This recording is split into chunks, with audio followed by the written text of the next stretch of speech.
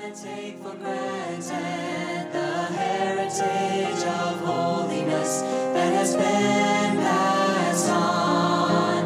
I don't want to lose the fire. Welcome to Convention Pulpit, Wesleyan Voices Past and Present, brought to you through the Ministry of Interchurch Holiness Convention.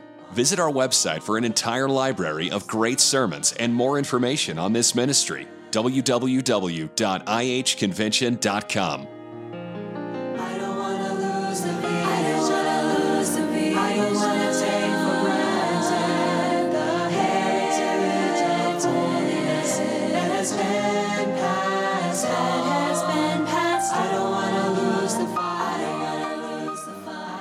Today's sermon was preached in 1981 at Seabreeze Camp Meeting in Hobe Sound, Florida, by the late Reverend Don Wardlaw. It is titled Hypothermia. I trust you will enjoy this wonderful message. Keep passing it on, and on, keep passing it on. Amen. Chapter 24 of the Gospel according to St. Matthew, we're reading beginning with verse 1. And Jesus went out and departed from the temple, and his disciples came to him for to show him the buildings of the temple.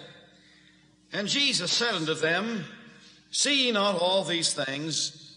Verily I say unto you, there shall not be left here one stone upon another that shall not be thrown down. And as he sat upon the Mount of Olives, the disciples came unto him privately, saying, Tell us, when shall these things be? What shall be the sign of thy coming and of the end of the world? And Jesus answered and said unto them, Take heed that no man deceive you. For many shall come in my name, saying, I am Christ, and shall deceive many. And ye shall hear of wars and rumors of wars.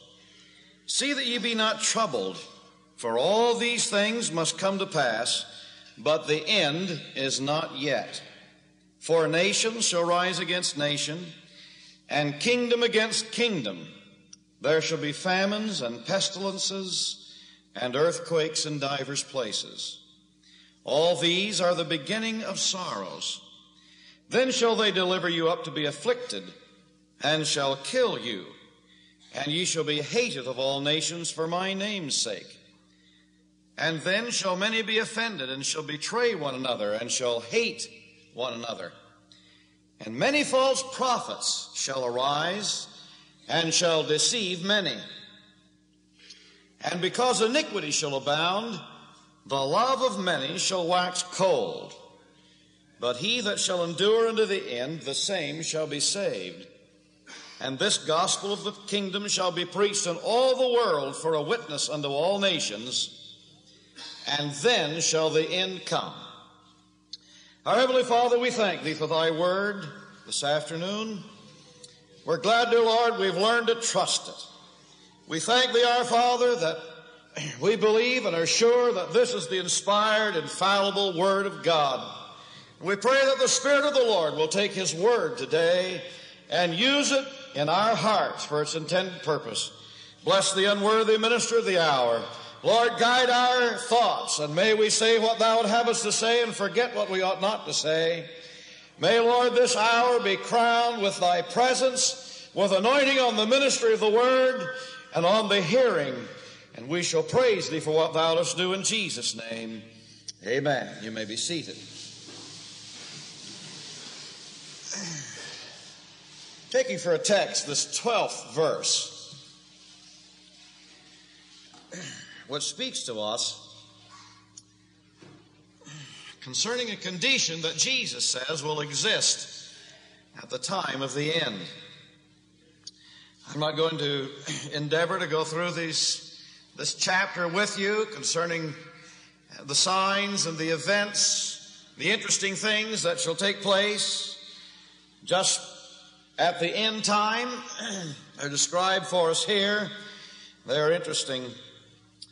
But suffice it to say that this text of Scripture in verse 12, because iniquity shall abound, the love of many shall wax cold.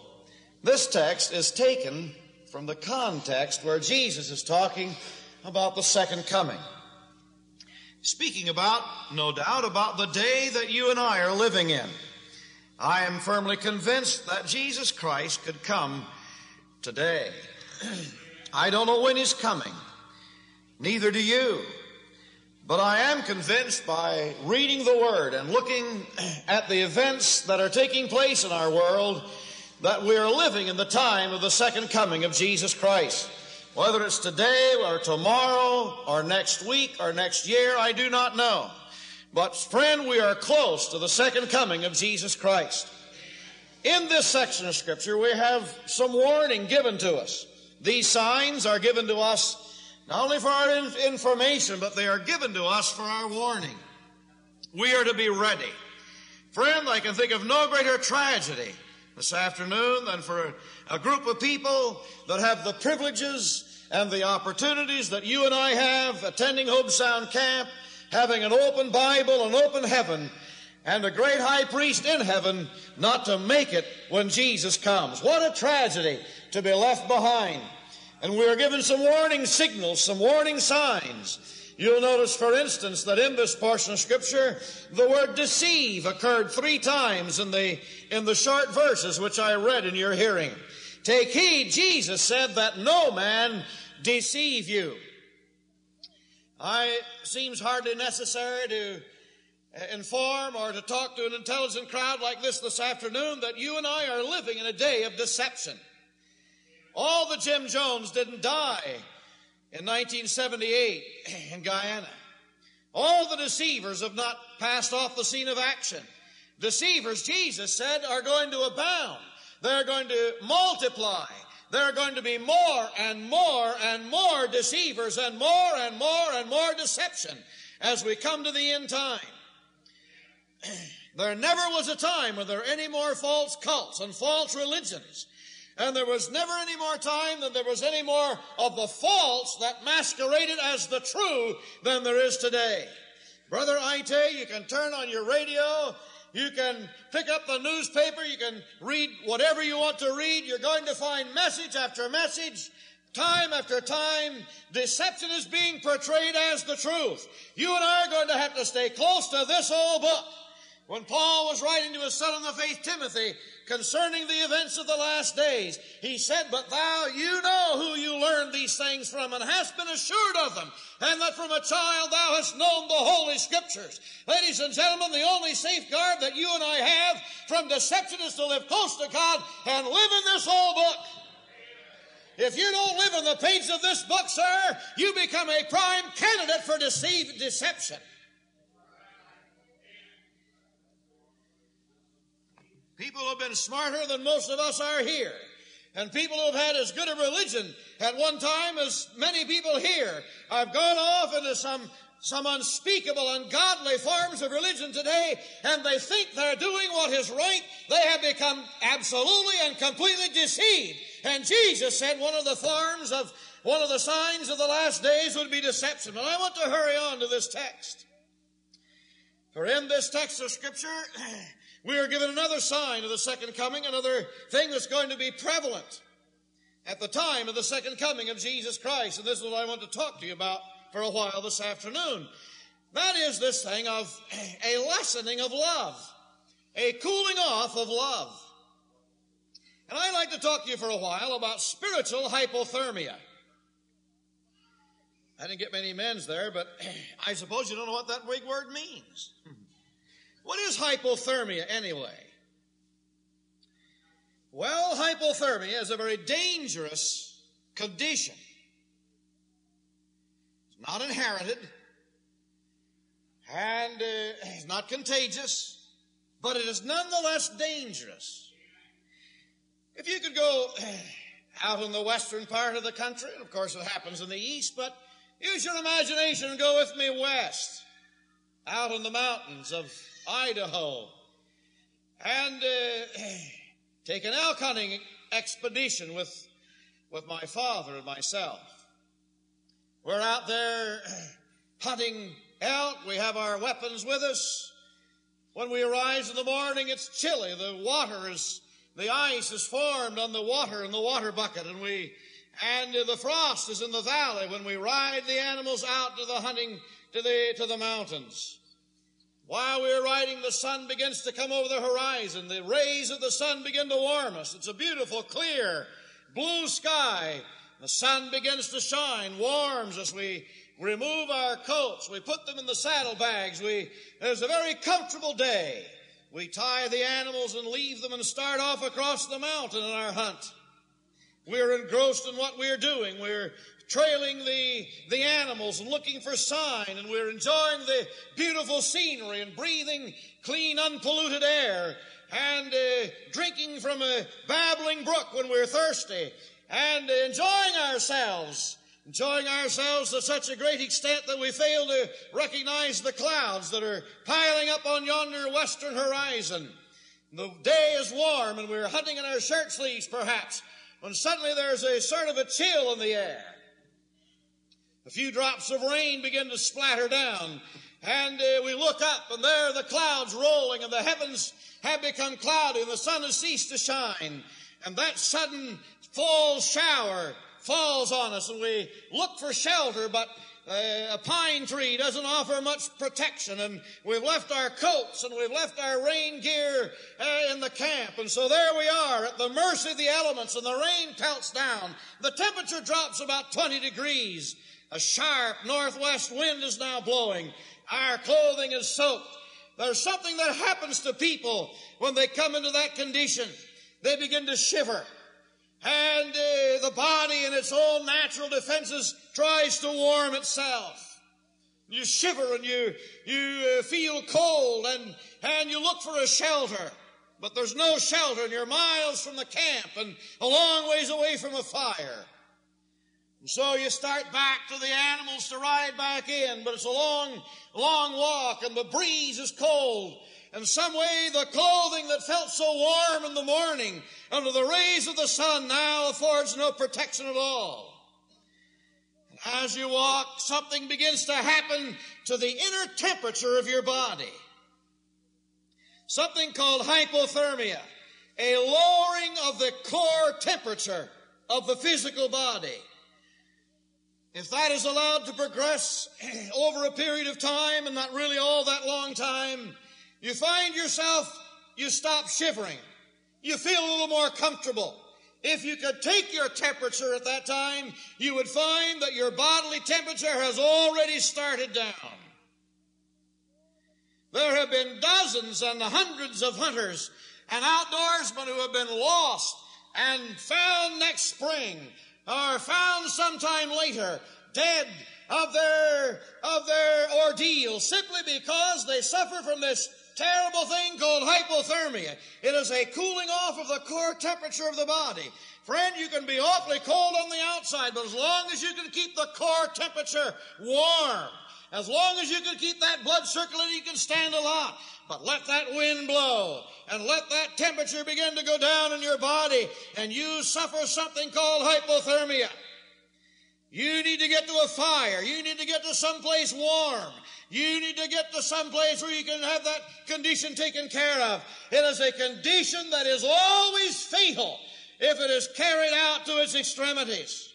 It is a condition that unless it is rectified and remedied will always cause you to become unaware of how cold you are. They tell us that when the body temperature lowers past a certain point, people become unaware of how cold they are. They don't feel cold anymore. They begin to feel rather comfortable. And on your journey back to the animals, you're wet and you're cold, and you don't feel quite so cold. You feel awfully tired. You feel so weary. If I could just lay down and take a nap. If you succumb to that feeling, sir, it'll be the last nap you ever lay down to take. And there is something of that condition pictured for you and me in this portion of Scripture spiritually. There is a condition that I believe the Bible describes here, which is a lessening of the body temperature in the life of the Christian. It is a lessening of love and a lessening of warmth and a lessening of heat in the soul of man. I tell you, ladies and gentlemen, it is a fatal something.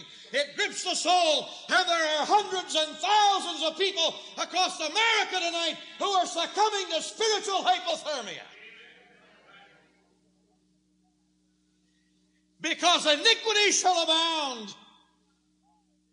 The love of many shall wax cold. The Bible said that there's going to come a time in the last times when the love of many would go less and less. There would be a cooling off of devotion and a cooling off of love. And I tell you, sir, we are living in that day. We are living in that time. Who among us could honestly refute the statement that we are living in a time of cooling off? The atmosphere is not warm like it ought to be. Thank God for a good atmosphere at Hope Sound.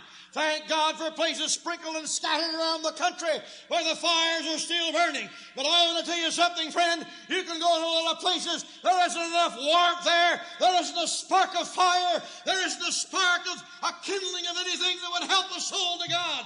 It is all form. It is all ritual. It is all cold. There's something frigid about it.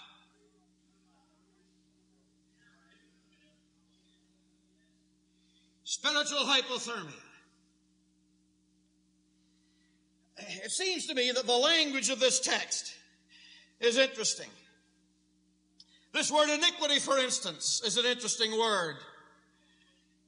If you turn to the book of 2 Thessalonians chapter 2 and verse 7, you'll find this word used by the Apostle Paul, where he talks about the man of sin. And he comes across this word because this word iniquity. Let me find it for you.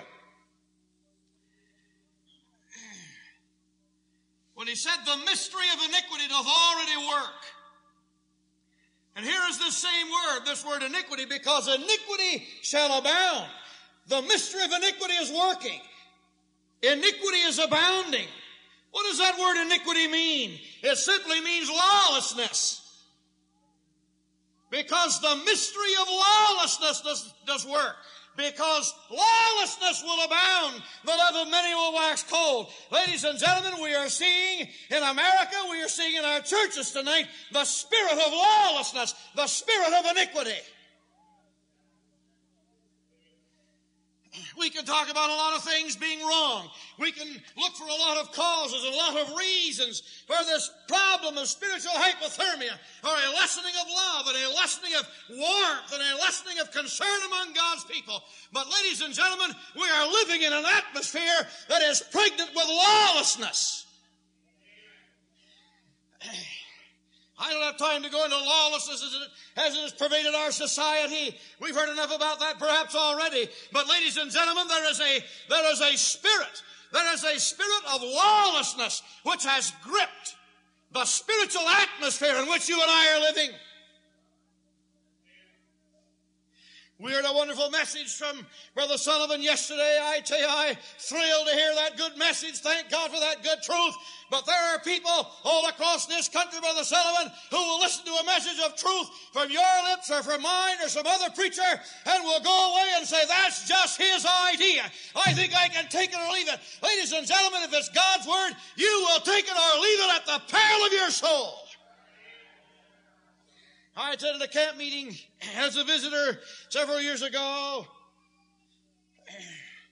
Brother Archer was the evangelist, one of the evangelists, and we fell into conversation to close the service one night. I suppose the crowds were running 300 to 400 in attendance in the evening services. Those good men were preaching their hearts out and praying, and they were minding God the very best they knew. The people were polite and listening. There were very few amens and very few hands raised in testimony to the truth. There was very little move when the altar call was given. It was tough, I tell you. I felt sorry for those men preaching the way they were, having such little response. I said, Brother Archer, I appreciate the good message and the effort you put into it and how God helped you. He looked at me and said, you know, Brother Wardlaw, you know what's the matter in this camp meeting? I said, I don't know. What is the matter? He said, the problem is we have people in this camp meeting who have already made up their minds. They're not going the old-fashioned way. They're not going to take God's way. They don't care what you say or what God says. They're not going that way. I want to tell you something, friend. It is the spirit of iniquity. It is the spirit of lawlessness. We think we can take this word into our hands and interpret it any way we want to and twist it to mean anything we want to make it mean. Ladies and gentlemen, I tell you, it is an insult to the intelligence of an almighty God and the power of an almighty God to take this word and try to make it mean what we want it to mean. I believe God had it mean exactly what He wanted it to mean.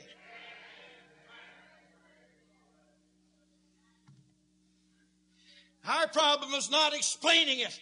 You don't want a new version because you don't understand the Word of God. You're trying to find a lesser way. You're trying to find an easier way out. The problem with a lot of people we have who come to the altar and go away is not a problem of knowledge. It's not a problem of knowing what they ought to do. It's a problem of being obedient to God and doing what they know in their heart God wants them to do. And ladies and gentlemen, if we're not careful, we foster the spirit of rebellion and the spirit of iniquity and our lawlessness. Nobody can tell me what to do. Preacher could preach. Evangelist could preach. But we're lawless. If you care to turn to the book of 1 John, you'll find a rather interesting definition of sin, where it said sin is the transgression of the law. I think it was Daniel Steele who translates that and said that literally means that sin is lawlessness. I don't think you're all asleep. I want to tell you something, friend. I'm trying to talk to you about the cause of the spiritual hypothermia. You take an individual who loves God's Word and who's walking in all the light and obeying God in every minute detail of his life. He's not feeling cold. Let the winds blow, brother. He has God, the robe of righteousness on. He goes to the secret place of prayer, and God warms his heart and does something to his soul, and he comes out to do battle with the infernal force of hell. But you take the person who's looking for an easier way and looking for a way out. He can freeze to death. He can commit spiritual suicide because in his heart he has made up his mind he's not going to do what God wants him to do. Because iniquity shall abound, the love of many shall wax cold. Not only is that word iniquity interesting, but that word many is interesting. Now, I'm not a Greek student. I have some good books I rely on, some people that I trust, like Wheaton and Clark and Wesley and Strong and some other people. I got interested in this word one day as I was looking at this and reading my Bible and studying into this portion of Scripture. What does this word many mean? I came across an interesting observation. I think it's found in Wheaton's commentary when he tells us in this section of Scripture that this word many really has an article in front of it, and it really means the majority. Read that text of Scripture again. Because lawlessness shall abound, the love of the majority shall wax cold. Have we not seen that happen in our day? Are we not seeing that happen in our day? We thank God for a great crowd at Hope Sound. Thank God for this great auditorium, and thank God for the new edition that's coming. And I believe God's going to help us to fill it by His grace and glory. And I hope we run that thing over and have to push out another wall somewhere. But I want to tell you something, friend. The old-fashioned crowd that are keeping warm are still in the minority. There is a great sense of apathy, and there's a great sense of coolness that is across the great face of Christendom today until people really are not really very concerned. The majority of them are not in really having an old-fashioned revival. How do you know? Call for a prayer meeting. Have a red-hot service. Have an altar service. And you find the majority gravitating toward the exits. You find them finding something else more interesting to do. You know why? Because the love of the majority is waxing cold. Here's a tragic situation. Here's a situation that you and I need to look at. The troubles and persecutions that shall beset believers. The spirit of worldliness and self-seeking that a timid faith encourages will issue in a lessening dependence upon God and trust in His providential care. And internal dissensions will destroy that brotherly love which ought to be characteristic of Christians. I'm talking to you about a lessening of love. Trying to preach to you this afternoon about this awful condition of the loss of spiritual warmth and spiritual heat and spiritual fervor amongst us. One of the things that's happened across our country and across our church world that has almost decimated us and distributed our power and destroyed our warmth has been the great lack of brotherly love,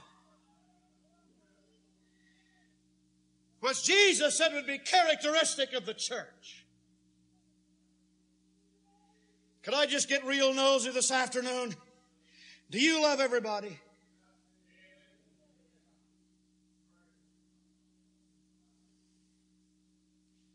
Be careful.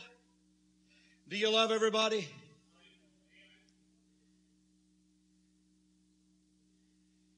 Once in a while, my wife and I don't know if it's a sign we're getting old. I don't think that surely couldn't be the case. But my wife and I like to reminisce about some time in the past. We've been talking about some of the time when I was in Bible school and times that we had known back a few years ago. After we'd finished our conversation, I went to the study. And I sat there and read and knelt and prayed a while. And while I was praying, it seemed like some people began to come back to my mind. People that I used to worship with. People I used to fellowship with. People I used to go to church with. That we don't go to church with anymore. Many of them distance has intervened. People who were part of organizations that we were part of, that we're no longer part of now. And I began to think about those people. Think about the fellowship we'd had with the French and how wonderful it was. And think about the fact that we just don't worship together anymore. We're just not together anymore. And I got on my knees and said, Lord, I want you to look way down in my heart. Do I love them?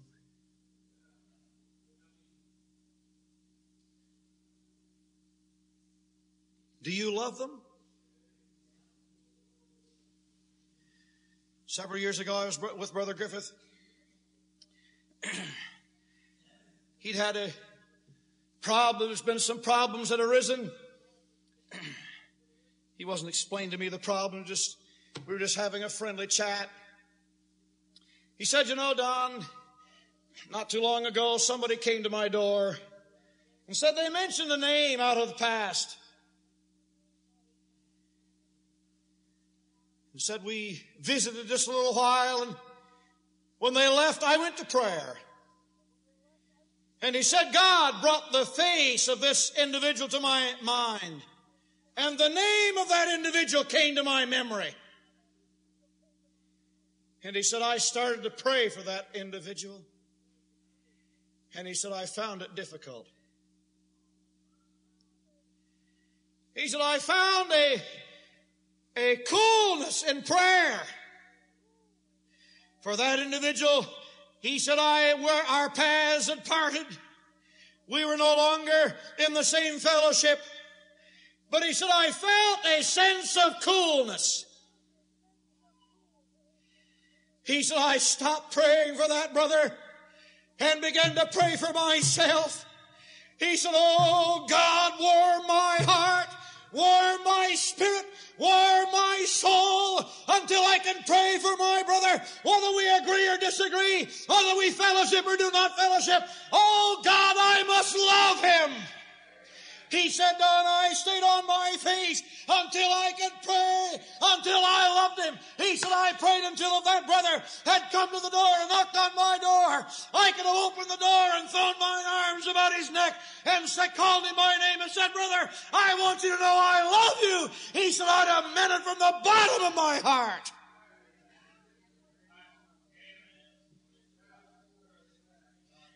Most of us here this afternoon have lived long enough to experience problems, situations perhaps are unpleasant, difficult happenings in our lives. But I want to ask you something, friend. How's your attitude this afternoon? Has your love gotten cold? If you don't love your brethren, you don't love God. If there's come a lessening of love, if you're cooling off in your love to people, there's some people you'd just rather not meet. There's some folks you'd rather not fellowship with. There's some people you'd rather not meet in this tabernacle. Friends, something's wrong with your love. You're cold. Because iniquity shall abound, the love of many shall wax cold. I don't know when I started, but I'll just quit when I get through, I guess. Say, preacher, how do you cure hypothermia? Well, as far as I know, there's really only one cure. If you ever get caught out in the woods, and the wind begins to blow, and your clothing is wet and soaked, and as the wind blows through your clothing, instead of repelling the cold and keeping the heat in, it acts like an air conditioner, and it chills your body. The first thing you need to do is get close to the hottest fire you can find. Build you a fire. Get some sticks together. Do something to get warm. Begin to get a hot fire built. The next thing you need to do is begin to rid yourself of the garments that are saturated with the elements of the atmosphere.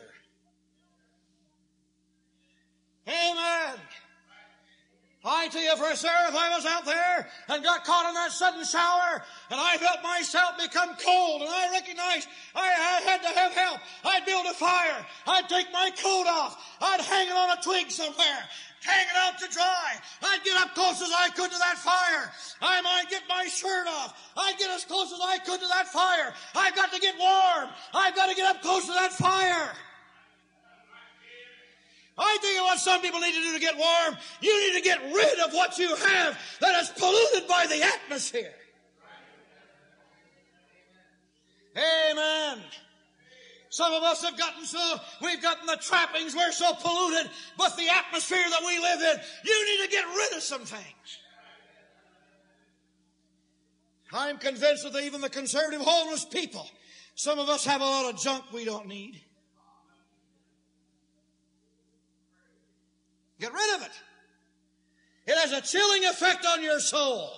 Say, well, so-and-so has it, and they don't see it. You don't know what their temperature is. You're not responsible for their temperature. If it bothers you, get rid of it.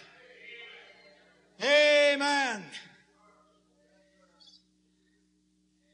I tell you, friends, we need some real teaching along the line of separation. We need some real practice of separation. Just because you may have changed the name on a shingle across the church door, or because you may have done whatever you did, it's no guarantee that you're going to be spiritual from here on out. You're going to have to pay the price. Brother, if you've got taking on some things and doing some things that God is frowning on, get rid of it. That thing that is polluted by the world and saturated with the atmosphere of an ungodly worldly system will sap you of your strength and take away your spiritual vitality and rob you of your spiritual warmth.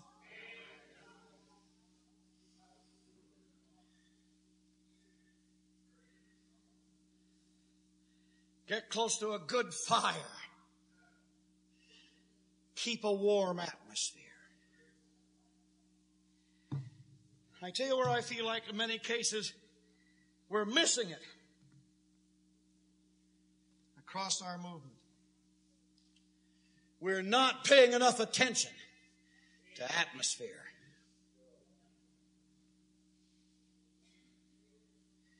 We have an eagle eye out for some things. We have our guard up against some things. But we are content to go to service Sunday after Sunday after Sunday after Sunday, some of us, and never have a moving of the Spirit of the Holy One in our midst. Never do we get warm in the place of prayer. I'm not just talking about sweating. I'm talking about God coming and breaking up the fountains of the deep of your soul and the Holy Ghost moving in your heart until you feel warm, until the tears flow, until God breaks up your soul. Talking about atmosphere. What must I do? I must keep in a warm atmosphere.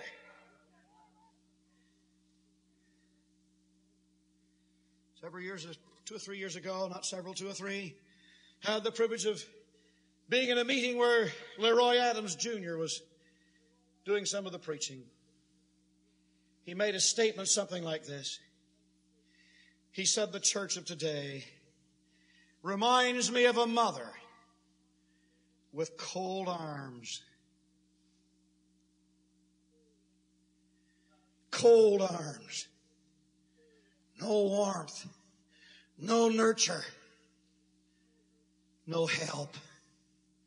Just cold. Harsh. Metallic. Brittle.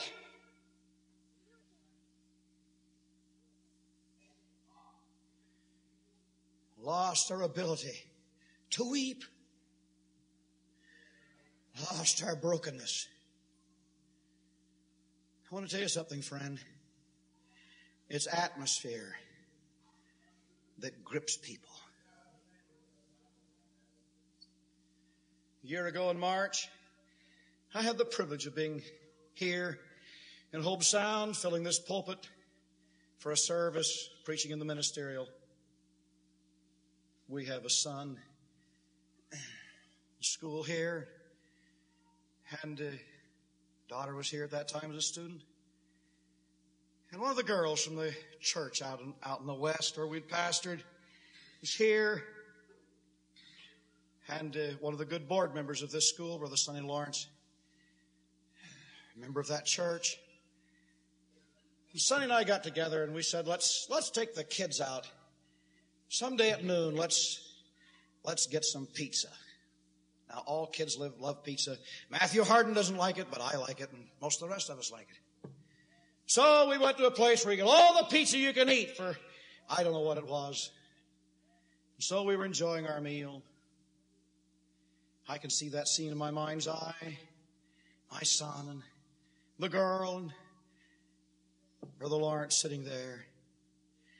We got to talking about just sort of reminiscing how good God had been to us. That girl looked at me. She said, you know, Brother Wardlaw, when you were our pastor, I had a lot of struggles. And she did. Talented. The devil bid high for her soul. She said, I had a lot of struggles. Sometimes the devil said, there's no use to go to church. But she said it was always so warm at church. There was always such an atmosphere in church. I was afraid to stay away. I was afraid I'd miss something good. She said, I was afraid to stay away. I knew I'd miss something. I didn't want to miss that atmosphere. And she sat there with the tears trickled down her cheeks, and Brother Lawrence and my son and I sat there and reminisced and wept over our pizza and our Pepsi while we reminisced about the warm atmosphere. She didn't have anything to say about those great messages I preached, or about the great singing that was done, or about anything else. You know what she remembered? She remembered atmosphere. She remembered tears. She remembered brokenness. There was a warm place. It was a place out of the storm. Oh, friend, is your church warm? Is your heart warm?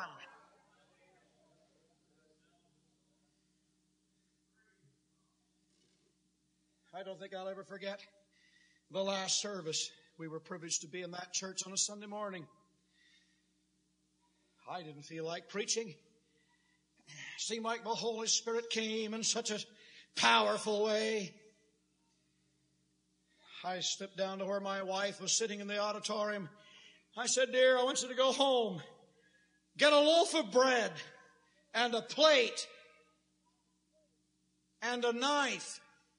Bring them back to church. Please hurry. Out the door, up the sidewalk to the parsonage and back, down the sidewalk and into the church she came. I said, people, I believe God wants us to do something this morning. I believe God wants us to break bread. How many here were ever in a bread breaking service? How long has it been? I said, dear, I believe God wants us to break bread together. Remember that service, Sonny? The people had never been in a bread breaking service, and so I tried to explain a little bit how it was done. I said, I'll tell you what, you just watch me and then you do what the Lord wants you to do. Brother Greg Lawrence is sitting on the front seat. He'd been playing his instrument during the song service. I went to Greg. I said, Greg, is there any reason why you and I couldn't break bread together? Is there anything hindering our fellowship? Is there any coolness between you and me? He just broke out and bawled. The tears ran down his face. That big old boy just stood there and shook. He said, Brother Wardlaw, I don't know of a thing. Well, I said, give me some of your bread and I'll take some of yours. And I want to tell you something, friend. Holy pandemonium came to that little congregation. Off to my left, over at the side of the church, I saw two of the members of that church. One of them a young man in his late 20s. Another one a man who owns a business in that town. The young man works for the older one. There'd been some sort of problems existed between them. I saw that young fellow take that older fellow over. They got in the corner over there by the wall, and I tell you, I saw that young fellow get all red in the face, and he just bawled and he cried, and I saw them embrace, and they broke bread together. I looked out over that congregation. People were weeping and blessed and broken. But that wasn't all that I saw. Our oldest son, who's here in Hope Sound, when the college quartet sings, you see him playing the piano. Dale had not really been very spiritually minded.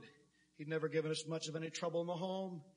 He just sort of acted like, and by his own confession, he felt like he could paddle his own canoe and do his own thing. He didn't really need the church. He didn't really need God. He didn't really need anything. He could do it himself. It's been a long time since Dale had been in the altar. I don't think he had fought against it. He just felt like he could do it himself. But I saw Dale go to one of those men in that church. There's been a little friction. Problems had developed over the months he hadn't understood. I saw Dale go to that man, ask his forgiveness, and bawl like a baby. I saw them fall into each other's arms and confess. And my boy has never been the same from that moment till this. What are you talking about, preacher? A warm atmosphere. Friend, I'm convinced it isn't more rules we need. It isn't a tighter fist. It isn't a more iron-handed aristocracy. It's a warmer heart. A tear in the eye. Brokenness. How long has it been since you were broken? How long has it been since you made an open confession? You made a mistake. You got broken. I wasn't going to tell this, but I was up in Ann Arbor, Michigan several years ago holding a revival meeting where Matthew Harden was pastoring. Brother Harden's always interesting in the services when he chairs a meeting or conducts a service is always interesting. You never know what he's going to do. One night he had everybody in the congregation sing one verse of a special song. I never saw it done before or since. Scared some of those dear people half to death. But this night was different. It was a different atmosphere. Brother Hardin was short and clipped and nervous about the preliminaries. The atmosphere was different. He turned the pulpit over to me before I was in any ways ready for it. The pianist hadn't even left the piano. The man who prayed hadn't even left the platform. He just turned and said, all right, Brother Wardlaw will preach for us. And he just left the platform almost in a trot. I said, I don't know what to do. God is here. Somebody needs to mind the Holy Spirit. I tell you what I think we ought to do. I think we ought to stand to our feet, I said, and bow our heads in silent prayer. I don't know how long we stood there. Surely it wasn't too long. It seemed like a long time. When I heard a sound over here to my left, I looked. One of the young ladies had started back an aisle to go to the wife of the former pastor of that church, with whom she had had differences and about whom she had spread some malicious gossip. She went up to that precious pastor's wife and broke and confessed and melted. I don't have to tell you what happened after that. Pandemonium. Not people coming to the altar. People going to each other. I'll never forget one scene I saw, and I'm coming to a close. There was a rather portly, short sort of a man in that congregation whose wife was a very thin, very short lady. They were standing right back in the middle part of the congregation. He was holding on to the seat. She was holding on to the seat in front of her. Folks were moving all around them, but they didn't seem to be moved. When all of a sudden I saw him turn and look at her, and about that time she turned and looked at him. And he just opened his arms up and almost swallowed her. She just disappeared. He whispered in her ear for a while, and he bawled, and he cried, and he got his tears down on her shoulder, and oh, I tell you, it was good to see. When he got through talking, she got untangled where she could talk, and she talked in his ear. And then they did have a clinch. The next night when they came to church, I saw them coming in holding hands. I said, something's changed.